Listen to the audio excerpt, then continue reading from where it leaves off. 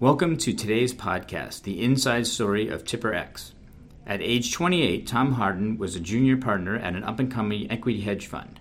He was on track to achieve his dream career, but before long, felt like he was falling behind in an increasingly competitive industry.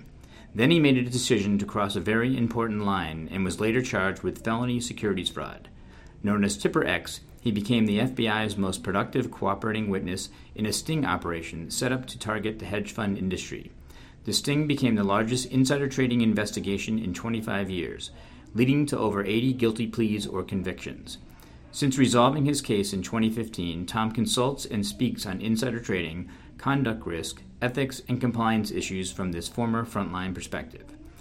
In this podcast, Reigns Serena Vash sits down with Tom, now founder of TipperX Advisors, which engages with investment firms that seek to enhance their compliance and ethics culture beyond traditional employee training, leveraging the lessons learned from his cautionary tale and providing insights into the whys and hows of human behavior. With that, I'll turn it over to today's host, Serena Vash. Serena? Thanks, Greg. Illegal insider trading refers generally to buying or selling a security in breach of a fiduciary duty or other relationship of trust and confidence on the basis of material, non-public information about the security. Insider trading violations may also include tipping such information, securities trading by persons tipped, and securities trading by those who misappropriate such information. Perhaps the most well-known tipster in any insider trading case was known for a period of time only as TipperX. For nearly 7 years, our guest today, Tom Harden, lived with being TipperX, the seminal informant in the biggest insider trading case in a generation. Welcome, Tom. Thank you for having me on the podcast, Serena. Pleasure to be here. I wanted to start with that fateful day when you received a phone call from a colleague, Rumi Khan.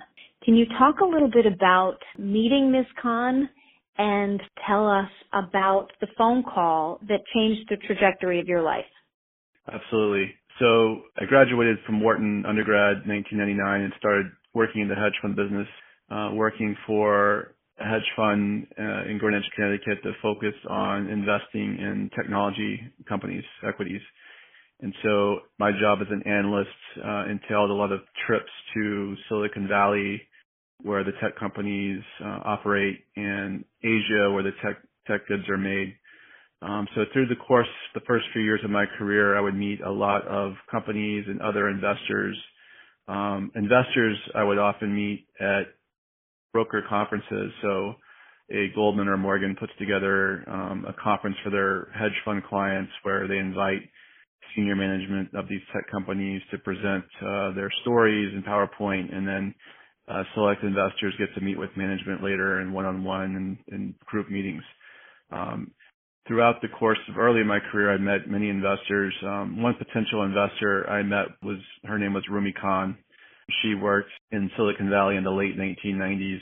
At one point in the year 2000, she had worked for an individual named Raj Rajaratnam at the Galleon Group. In 2001, I met her at a conference. At this point, she was working as a consultant to a few tech stock-focused hedge funds. And I met her as I met many investors early in my career. You'd see somebody at a company presentation or group meeting, and you'd start talking about, what kind of stocks do you like? What are you looking at? What sectors do you cover? And I could tell just by talking to her for a minute, I was probably 23 years old, that she didn't seem like the most ethical person in terms of how she was going about doing her research, the kind of information, material, non-public information she was trying to get, as you outlined at the beginning. And you're going to see later that she's the individual who tipped me on 4 trades that I placed on material, non-public information, or as I'll call it, MNPI. And I would only talk to her maybe every 8 weeks as I was at these conferences early in my career. But through the course of my career, I went from talking to her every 2 months to every month to once a week. And so by the time in 2007, I got that fateful call in my office in March. And she called me and said that I'd helped her make a lot of money over the years on some great ideas, investing in some great stock ideas, and that she had a piece of information for me. And she went on to say that she had spoken to an analyst at Moody's who was roommates with her cousin, who had told her that Kronos was going to be acquired next week, this date, this price, by this private equity firm, Hellman and Friedman. It was a very stark fact pattern the way I just laid it out. At this time in the industry, I understood other firms to be engaged in this type of trading. You know, you would have a hedge fund hire analysts from Intel and other technology companies because they had contacts back inside those companies who would give them information. And it was understood around 2006 that certain firms operated this way. You could see in sort of their filings with the SEC that some of the biggest positions at firms where individuals were later charged were often in stocks before they were acquired. So I did come into possession of material non-public information in March of 2007. You indicated that when you met Ms. Khan, you sort of knew right away that there were some red flags. Why did you continue to engage with her in conversation and continue to have business relationship with her if that was your initial impression? She lived in the Silicon Valley area. I lived on the East Coast. She was working as a consultant to a few hedge funds where she would be kind of an outsourced analyst, and she would be able to meet with several companies every week because she lived in the area where a lot of tech companies reside. And so she was kind of my eyes and ears within meetings that I wasn't able to make because of where I was located. So I would check in with her maybe once a week just to see who she met with that week.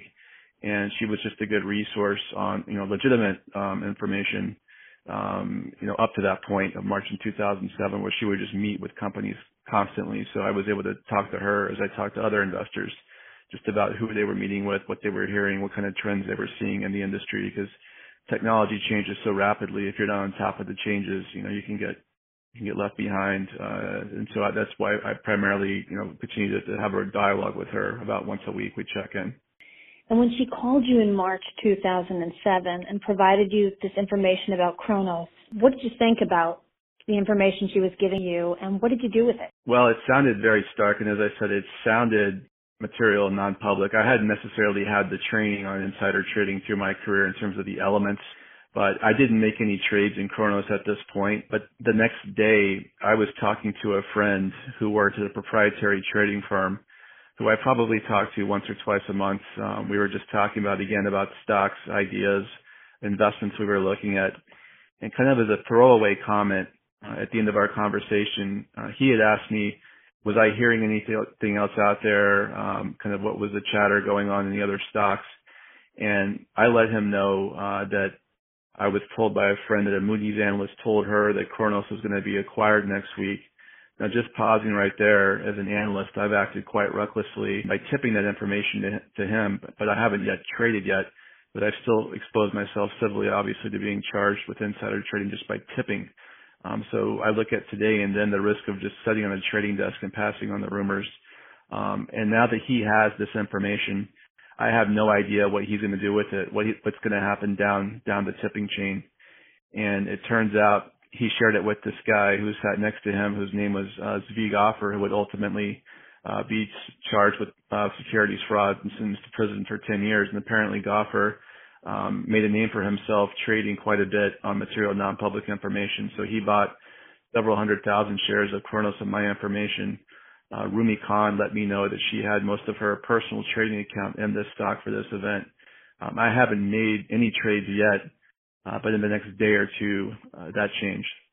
The reason that insider trading is illegal is because it gives the insider an unfair advantage in the market, puts the interest of the insider above those to whom they owe a fiduciary duty, and it allows an insider to artificially influence the value of a company's stock at an important time in that company's business trajectory. So when you got that information, were you thinking about that? Were you thinking about whether or not you could use it or should use it? And what kind of training had you had about what constituted insider trading? My training in my career up to this point, I had worked for mainly smaller hedge fund managers where it was often a very skeleton investment staff, maybe a portfolio manager and a few other analysts. And but nothing, no substantive compliance training. And I can tell you that the training I had up to that point was, don't email anything you wouldn't want on the front of the Wall Street Journal. So that's still great advice today, obviously, but not as substantial as it is not today. But not going to the specific elements of materiality, non-public, breach of duty, none of that. But I could tell the way she framed how she got the information. It sounded like it wouldn't be right to trade on it at that time. That's what it sounded like, at least. Whether I was exposing myself to criminal or civil liability, I didn't know the nuance of that. But at least it sounded like something she had never mentioned to me before. That specific. So you not only passed on the information, but you also did ultimately trade on it, didn't you?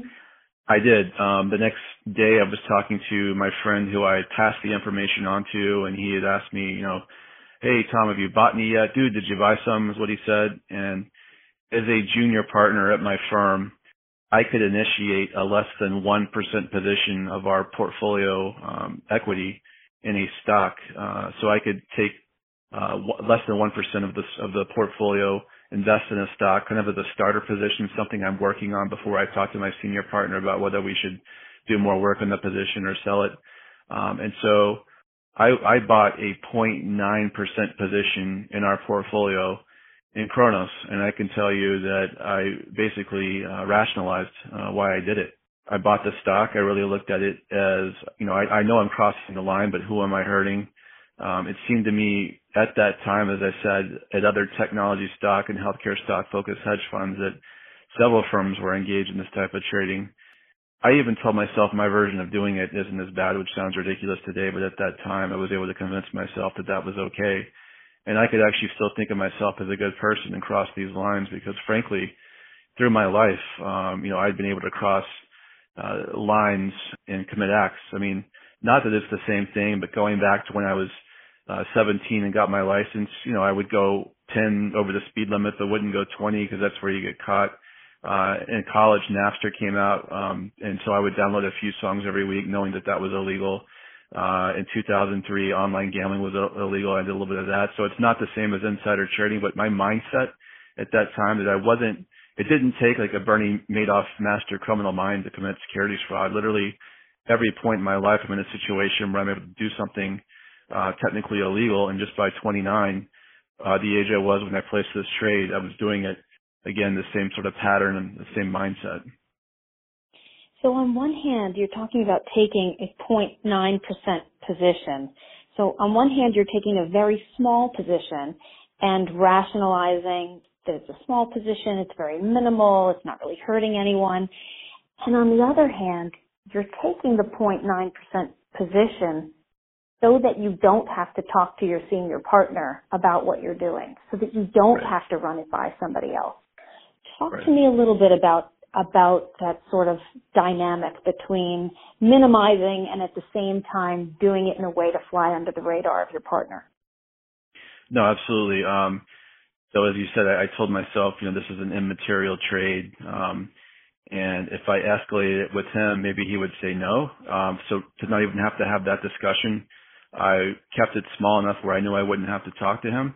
And basically, as I look at it here, what I'm doing, for sort of a generalized term for this, is I'm engaging in what I call isolated decision making. I didn't talk to him, my boss, my partner.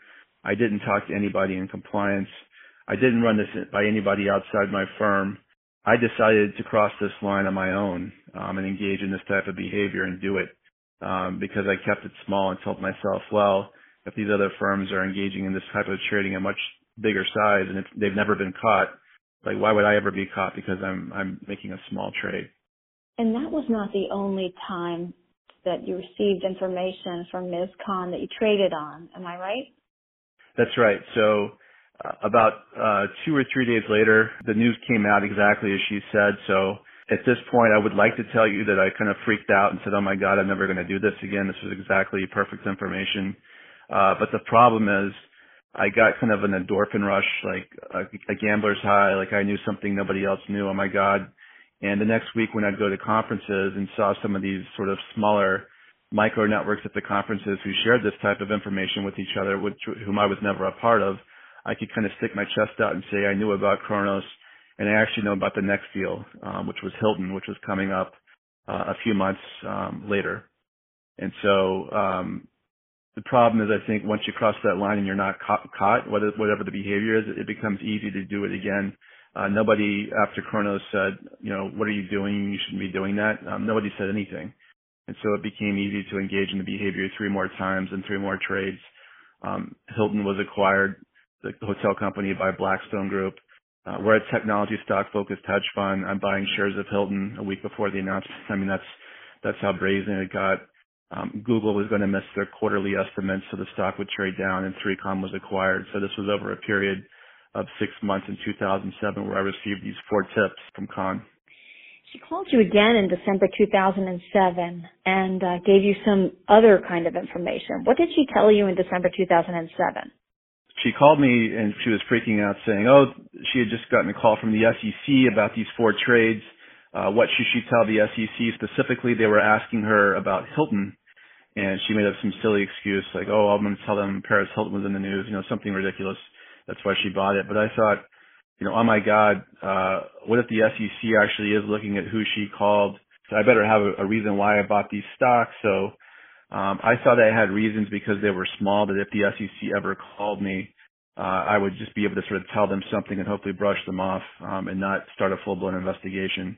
So I had a kind of a plan in place in case the SEC were to give me a phone call.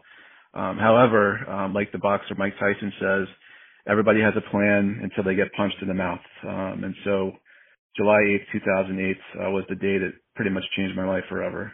Before we get to July 8th, can you tell me, did you talk to anybody else about this? Did you let anybody else know what you were doing? And when you got that call from Ms. Khan in December saying, I think the SEC has called and what should we say, did you seek out any advice from anyone about what to do with the potential predicament that you were in?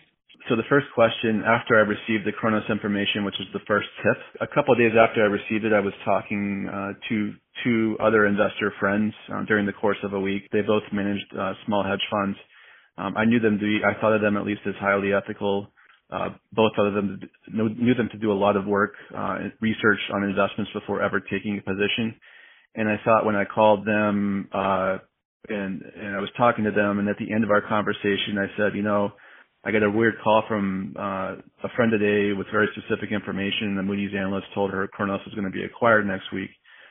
Knowing them, sort of bouncing it off of them, I thought at least one of them would say, what the heck are you telling me this for, and hung up the phone. But both of them heard me out and snickered and said, I can't believe you know something like this, Tom.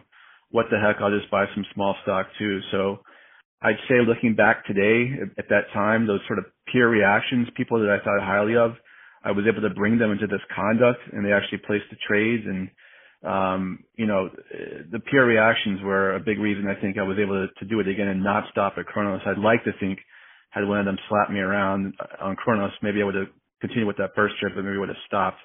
But I didn't stop. At the end of 2007, when she called, I didn't talk to a lawyer, didn't tell my partner. Honestly, I was just hoping it would fade away. And so it seemed like January, February, March, April, she wasn't worried about the SEC anymore, getting up to July. And so really I hoped that this would kind of fade away, that I could just continue on, in my career. And so July 8th, 2008, as Mike Tyson said, you got punched in the face. Yeah, it was 6:30 in the morning. I was out dropping off my dry cleaning on the way to work. As I stepped out into the sidewalk to hail a cab, somebody said, "Are you Tom?" And I turned around, and it was a gentleman in a dark suit. He and another female, both in dark suits. I said yes, and then the wallets came out. So the FBI wallets, just a scene out of the movies. And they said, "Can you sit down with us? We'd like to talk to you." And so I sat down with them I think it was a little bodega there at 55th and 8th in Manhattan, and they said, "Tom, we know about those trades. We know that you were just down in Atlanta visiting your nephew for his baptism on Sunday, 2 days before. So this is my first time, obviously, ever being approached by the FBI, and my head is spinning, and I'm sitting down with them, and they're talking about these trades I made. And my first thought that popped into my head was, oh, my God, my dad's going to be so upset about this. That was my first thought. oh my God, my wife's going to find out because I had only been married 2 years. Holy crap, this might impact my career. Oh my God, I might be going to prison. But that was my line of thinking. I immediately started making implicating statements on those 4 trades, confirming everything they heard, probably filling in some holes they didn't have at that point because I just started speaking. And then they stopped me at one point and asked me if I knew about illicit trading going on in the industry. And I said, yes, to my knowledge, it's pretty rampant.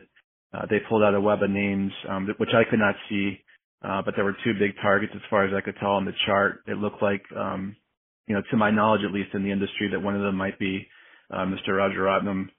Just my speculation. They folded the chart up and said that I had the opportunity to help them build some of these bigger cases, that I should take their card, think about it, and call them when I was ready. And so I went to work that day. It was the summer of 2008, the middle of the financial crisis. Waited a few hours, finally called the FBI. I wasn't allowed to tell anybody other than my wife. Called the FBI and said, I do know of illicit trading going on, but what does it even mean to help you? How could I possibly help? And then they said at that point, I was going to have to start wearing a body wire for them recording people in conversations about either illicit trades they had made on material non-public information, or just getting people in conversations about corrupt contacts they might have inside some of these technology companies in Silicon Valley. So in July 2008, my year and a half, 2 years of cooperation started with the FBI. And talk a little bit about that time, the year and a half or 2 years of cooperation with the FBI. What did it entail? What did you do for them, and sort of what was your charge? What were you supposed to be doing?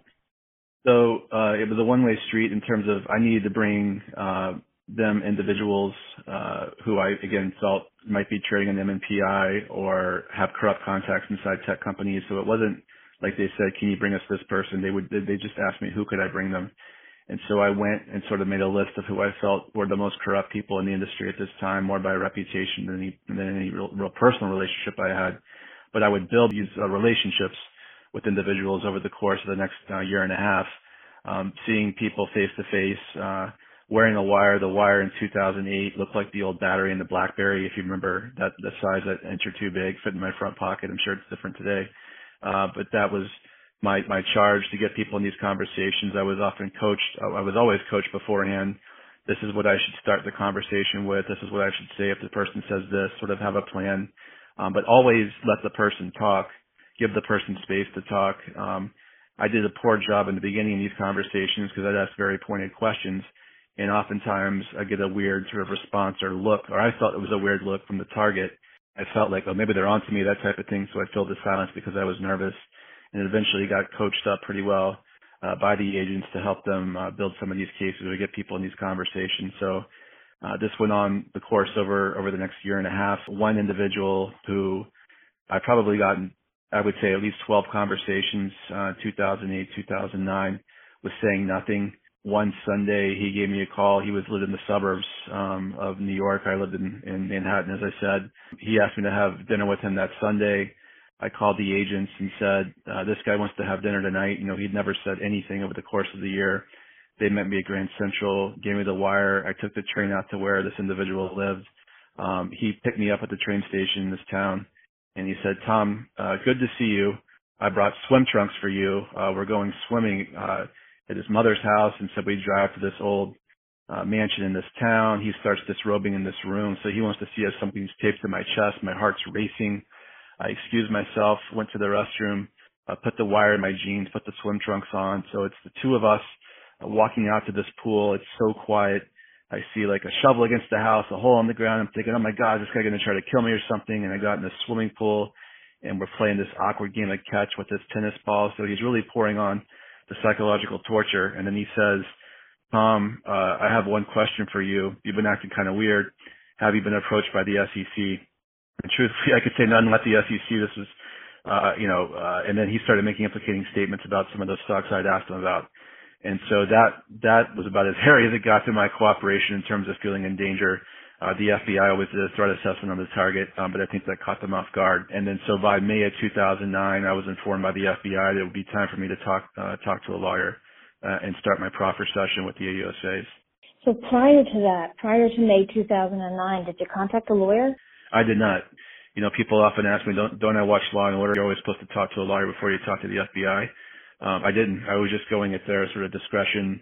I had only talked to my wife for the entire year, leading up to talking to the 10 months later talking to a lawyer. So I went, spoke to a lawyer, hired him, and it was kind of surreal because I think he was used to somebody talking to a lawyer the first time the FBI approaches them. And he said, you're supposed to hire a lawyer the first time, when the FBI approaches you. And I said, it's my first time doing this. So I didn't really have any excuses. My case is pretty straightforward at this point. I'm cooperating, so I'm pleading guilty. And then I start my proffer with the AUSAs. And then my date is set for December 2009 to plead guilty. And I didn't really know, honestly, if my cooperation was leading to anything. It wasn't clear to me what exactly I was getting. I was getting information from these agents, but I wasn't sure if it would really lead to anything until it was October 16, 2009, when the first 12 arrests happened in the industry. I was in the hospital. My wife had just given birth to our first daughter, and I turned on the TV and saw people being arrested, Mr. Roger Rotnam and others in the industry, and 20 names then were unsealed that day. So that was just the first time names were actually released. But your name was not released at that time. Your name was released sometime much later. Is that right? That's right.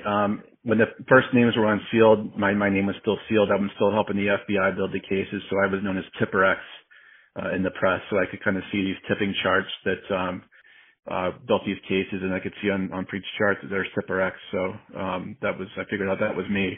And so my name was sealed for a few more months. December 2009, it was my time to plead guilty and self-surrender at the FBI. So I was handcuffed and fingerprinted at the FBI in downtown Manhattan, taken into the U.S. Marshal's office, and then I go and see Judge Swain in the Southern District for the first time. And I can tell you it's very humbling to see the charging document, United States of America versus Thomas Harden. So no matter how much I helped these guys, whether I thought, I was somewhat delusional during this period, sort of a double life, thinking, maybe these guys are going to hire me because they're telling me I'm doing such a great job, very delusional, or maybe they're going to drop the charges. And so you see the charging document, they're not dropping the charges. So I took one count of securities fraud and then one count of conspiracy to commit securities fraud. And my sentence was based on a guideline then of 30 to 36 months. So for financial crimes, there's the guidelines based on the amount of money. And I was looking at a 30 to 36 month sentence. Had I not cooperated, we were hoping for something less. So your guidelines are based on the amount of money, 30 to 36 months. And I know somebody who's facing that amount of time, that's a huge amount of time. But somebody as a former federal prosecutor, which I am, that's a really small amount of time. Right. So talk a little bit about the amount of money that was attributed to you in terms of your sentence, and how much money you made in this case. Yes. So of the four trades, my attribution on the profits as a junior partner, so my firm made over $1 million on these trades, not me personally, the firm. But as a junior partner, partner after our limited partners take their share, my take on the four trades was a little over $46,000. So at 29 years old, I technically threw away my career for a little bit over $46,000. And I never considered the amount of money I was ever making on the crime, which really often puzzles people. Like, if I had this information, why didn't I try to make millions? Well, then I would have definitely been caught. I never considered the amount of money, and I never considered ever being caught.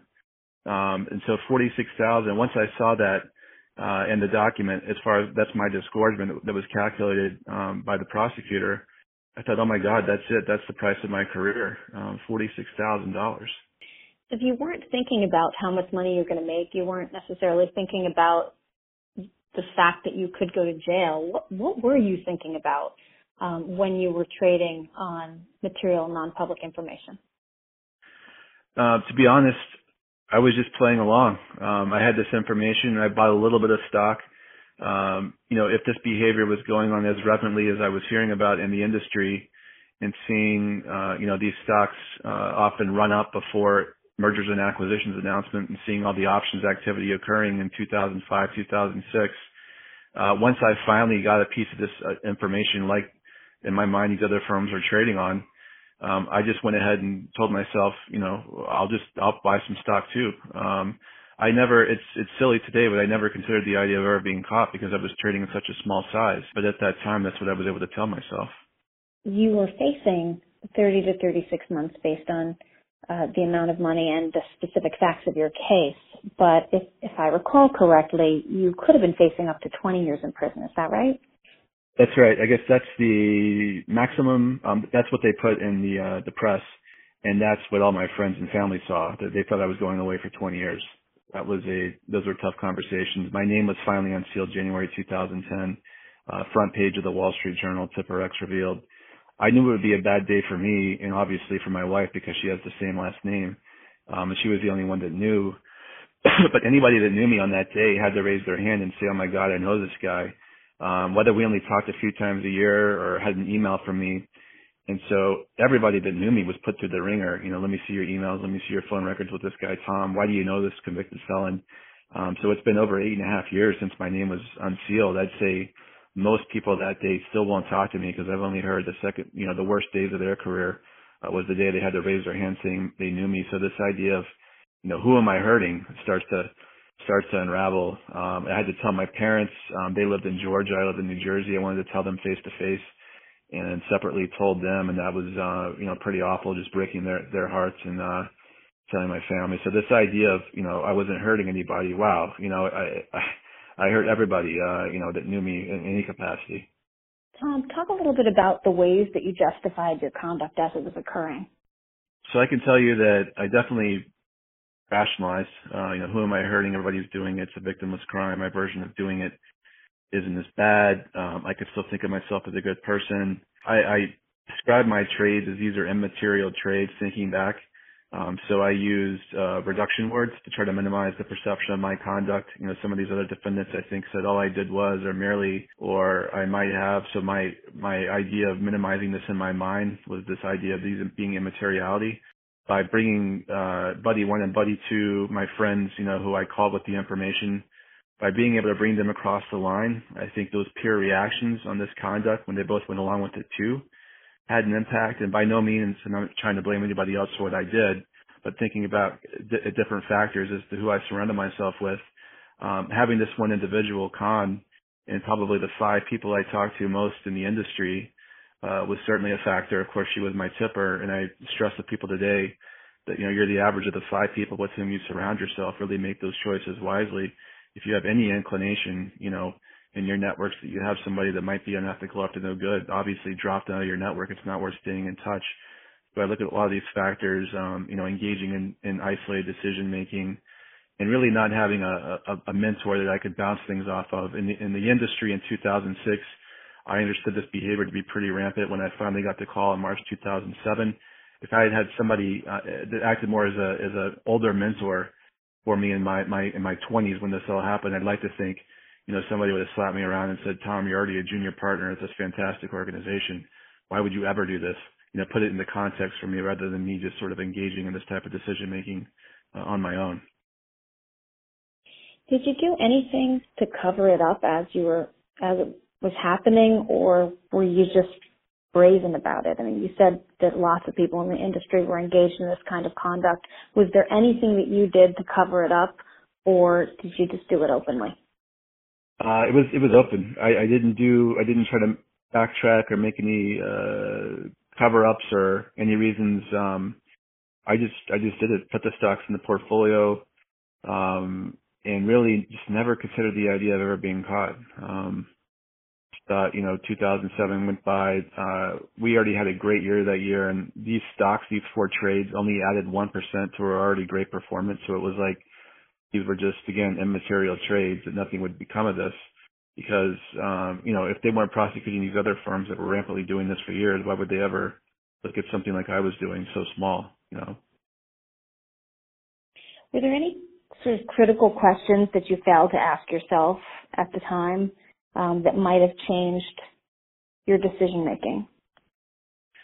It's a good question. I think about today, obviously, I'd like to think if I'd had more substantive training about the elements of insider trading, the consequences of crossing the line, had listened to other individuals tell their stories about, frankly, throwing their careers away, that type of thing. Had I heard about the consequences and the immateriality doesn't matter how small the amount is, maybe that type of training, I don't want to say it would have changed the outcome, but maybe it would have helped, or maybe it would have kept me from engaging in this, just understanding the consequences. I think today when I talk to firms, the importance of putting more of this fudge factor training into their training programs, to always feel like that nobody's above ever making one decision to have things escalate and throw their careers away. So just bringing more of the gravity of what could happen. I think it would have helped to have had more training and a better professional network and a mentor outside the company who I could have just bounced things off of as I saw them in the industry.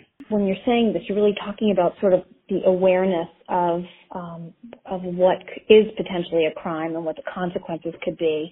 And you've also talked a little bit about addressing gray areas or wading into and moving into a gray area. So I have a sort of a two-part question for you, which is how would you instruct young people in the industry to approach a gray area when they see one? And how do you teach people to recognize that something is a gray area in the first place? I think it starts obviously with training. Young person choosing the right firm to work for. I think not all firms has a culture from the top down about always raising your hand in the gray areas and getting the questions answered. More often than not, I'll have one-on-one conversations with individuals saying, it's a great point you're making about raising your hand in the gray areas, but at my firm, it's not easy to do. And so I think to the extent that we could have more firms just say, hey, this is our culture, raise your hand in the gray areas. And to your point, it's often not a stark fact pattern. I'd like to think, had I gone to compliance at all or brought an outside counsel, obviously this would have been shut down. Of the 80 people charged in Perfect Hedge, I'd bet, I can't prove it, but I'd bet that not one person went to compliance and got their questions answered on the fact patterns of their trades, all acted probably alone or without that input. So I think always raising your hand and getting that input from somebody on the outside and knowing that at your firm it's okay to do that. I just think more firms need to go in that direction with their cultures, and not everybody is there yet. Tom, did the structure of your firm or your position in your firm affect at all your decision-making process? At my firm, I was a junior partner trying to hide it from my senior partner. I think one parallel we can think about today is every firm wants to say they have a great kind of tone at the top, but it's often, what's happening actually at the middle. If what rules are people following? What is sort of the immediate supervisors, often have probably the greatest impact on the firm's culture rather than the C-suite. So have companies actually mapped out the possible subcultures at their firm? Some of the recent insider trading cases at hedge funds, I can see where traders or analysts going rogue because, the rules in the middle aren't the same at the top. And so having more attention to that and training and understanding from the C-suite kind of what the subcultures are at the companies is one direction we should be moving in, because it's often, again, those immediate supervisors who are going to have the greatest impact on the firm's culture. So do you have any advice on how to identify a rogue subculture within a company? There's a couple things that I've done. Some of my training exercises is actually had the compliance officer go back and go into emails and actually print out the 5 people that their investment people talk to most. And that's often sometimes can be revealing, when they go back and look at those conversations, or the investment analyst themselves can look at those people and try to understand, okay, is this a person that I should be talking to this much? Not that would catch anything per se, but that people would have a heightened sense of awareness as to who they're talking to the most and thinking about that more. Again, today with everything that's been invested in technology, especially with the SEC and some of the bigger firms, this type of fact pattern in my case, I think would be caught and flagged early. But trying to understand also, again, going back to kind of mapping out subcultures, what's the tone at the middle? And I don't have a very scientific way to do that. What are the immediate supervisors doing? And is it the same as the C-suite's advocating? Tom, can you talk a little bit about some of the consequences of having a felony conviction? How has it impacted you? How has it impacted your family? How has it impacted your friendships and your career? So it's a life sentence, even though I wasn't eventually sentenced to prison. It's a I'll never get rid of it. And so it's the stigma of always having to check the box, applying for jobs, checking the box. And it's almost like a white collar felony is looked at worse. I was talking to a law school and a young law student told me when he was 19, he had a felony. He got a felony for assault. He was drunk in a bar fight, but he was going to go work for a prestigious law firm because he could say he was 19 and he acted stupid and learned from that. But at 29, committing a white collar crime is really no excuse. And so also, my daughter asked me to be her soccer coach in our little league. She's 6 years old. And I went to fill out the paperwork to be a coach, had to check the box. I told the commissioner, this is a nonviolent crime, but I do have a felony conviction. And he said, look, we have insurance with the league. Felons can't coach children. I'm sorry. And so the negative dividends of this felony conviction keep on paying. I mean, I can't even have a checking account in my name because I committed a financial crime. So I'm looked at the same as a Bernie Madoff by banks just because I am a financial felon. So just trying to get back on my feet and not have a checking account in my name is, it's hard to overcome that hurdle. So I don't think about it every day, but it comes up a few times a year, and knowing that it's going to be that way kind of as a life sentence. Definitely something I did not consider back when I placed those 4 trades. Tell us a little bit about what you are doing now as your career and how you're helping people to avoid some of the pitfalls of the decisions that you made. Sure, absolutely. I mean, today I speak about my crime. I had no plans to ever speak about my crime. It's not something that I really ever wanted to talk about. Very ashamed of what happened and what I did and throwing my career away for $46,000. But I got a call from the FBI about 2 years ago, so that was August of 2016. And at first I thought, oh my God, what do these guys want? Because I'd already been sentenced, and the agent at the FBI asked me to come talk to the rookie agents at the FBI about my case. I think my sense is the $46,000 I made was at the lower end of all the 80 people charged. So that would be interesting, kind of the psychology of why somebody throws their career away for that amount of money, which we talked about. And from there, I was encouraged by some of the agents at the FBI to go out and start sharing my story in the industry. And so what I do today is there's a couple avenues with it. It's basically either compliance training for investment management firms, conduct risk training for investment banks, so the new analyst and associate classes that come in every year, other engagements with inside banks. I can talk to legal, regulatory, risk individuals, and then also talking to law firms, associate classes, kind of as a cautionary career tale. And the way I talk about it is some of the elements that we just discussed in the conversation in terms of, engaging in isolated decision making, fudge factor, who am I hurting, crossing lines my whole life. And people have come up to me afterwards and said, when you came in, I saw your bio. I thought I'd never be able to be this guy. You're a convicted felon. But as I talk, people have said, oh, you seem like a regular guy. You kind of seem like me, actually. And then you made these decisions that escalated. What am I capable of? Not that anybody's going to be a future felon, hopefully, but what, on self-reflection, like what am I capable of in terms of making a poor decision? Where in my career, where in my day-to-day business could I be engaging in this type of decision-making and not talking to anybody? And so what I often hear is I'll give the talk, and then several weeks later, continue some discussion on these points that we talked about, which is kind of nice to hear that hopefully young people today, when they hear it, will always remember, what I went through. And unfortunately, I have to wear that crucible. But if it's going to make a difference in the industry, I'm going to continue forward and do it. So I'd like to think if I was 25 and heard my story, from somebody that was 40 at 25, it would have made an impact when she called, hey, I heard that guy's story. This is not worth it at all. So that's the idea. Not that anybody hopefully is going to be in the same position that I was in my career or same fact pattern, but it could come up in different areas. People can always try to justify why they should cross that line. And so I think that's just an element of human behavior. When I spoke at the FBI a few years ago, I was talking to one of the agents, why does this happen, again and again? They said, every 8, 9, 10 years, you just have a new crop of people in the industry, people thinking, they forget about, the old cases. And this is human behavior, to some degree, rationalization, that type of thing. And so the goal is just to continue to share the story and make an impact. Well, you talked about some very important factors.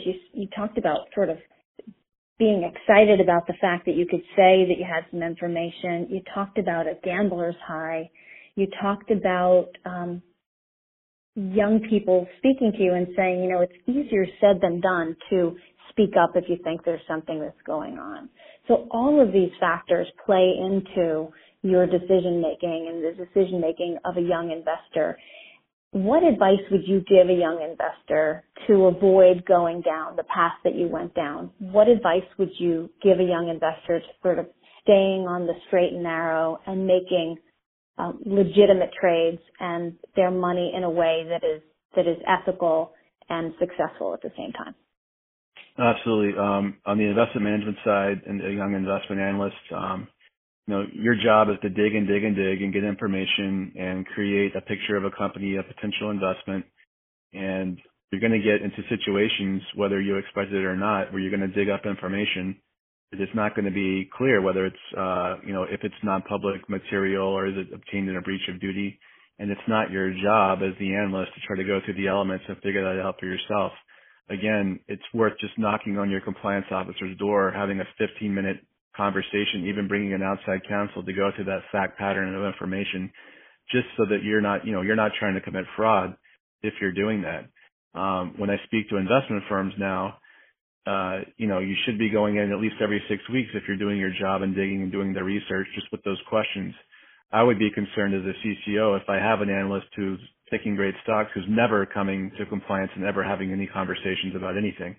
I think that's a potential red flag or somebody worth investigating or talking to or interviewing. Okay, how are you doing your work? What kind of information are you getting? Who are you talking to? I pretty much think anybody, should be knocking every 6 to 8 weeks on the door of compliance and just going through a fact pattern. Hey, I was in Asia, I had all these meetings, these conversations I'm not sure about. Let's just go through it. And, you're probably cleared in most cases, but if you're not, if you have to restrict that stock until that information comes out, that's part of the business. So always just making sure that you're getting those questions answered, and not acting on it alone, not engaging in this type of, decision making. And even if you have the information, even if it's not part of your investment thesis, if it's material, non-public, obtained in breach of duty, like the stock has to be restricted. There was an ex-SEC enforcement attorney who I knew through my case, who I now met, who was a defense lawyer, and he was telling me a story about a young client he had who was an investment analyst who had MNPI and told himself it wasn't part of his thesis because it was his biggest position. He didn't want to be restricted in his stock. And it sounds like, not knowing anything, but this individual is being defended by this lawyer. And so here's a young analyst who was 29, who wasn't doing what I was doing, but told himself, this is my biggest position. I have MNPI. I'm ignoring it. Not part of my investment thesis. It's like, if you have it, you at least have to get your questions answered, and that's going to often be restricted. So I think that's where the nuance is today. Hopefully not a stark fact pattern like my case, but it doesn't mean, that, these cases are here to stay. So Tom Harden is our guest today. We're speaking with him. He is TipperX, and he runs a company called TipperX Advisors, LLC. Tom, can you tell our listeners how to reach you if they want to engage you in some additional compliance training?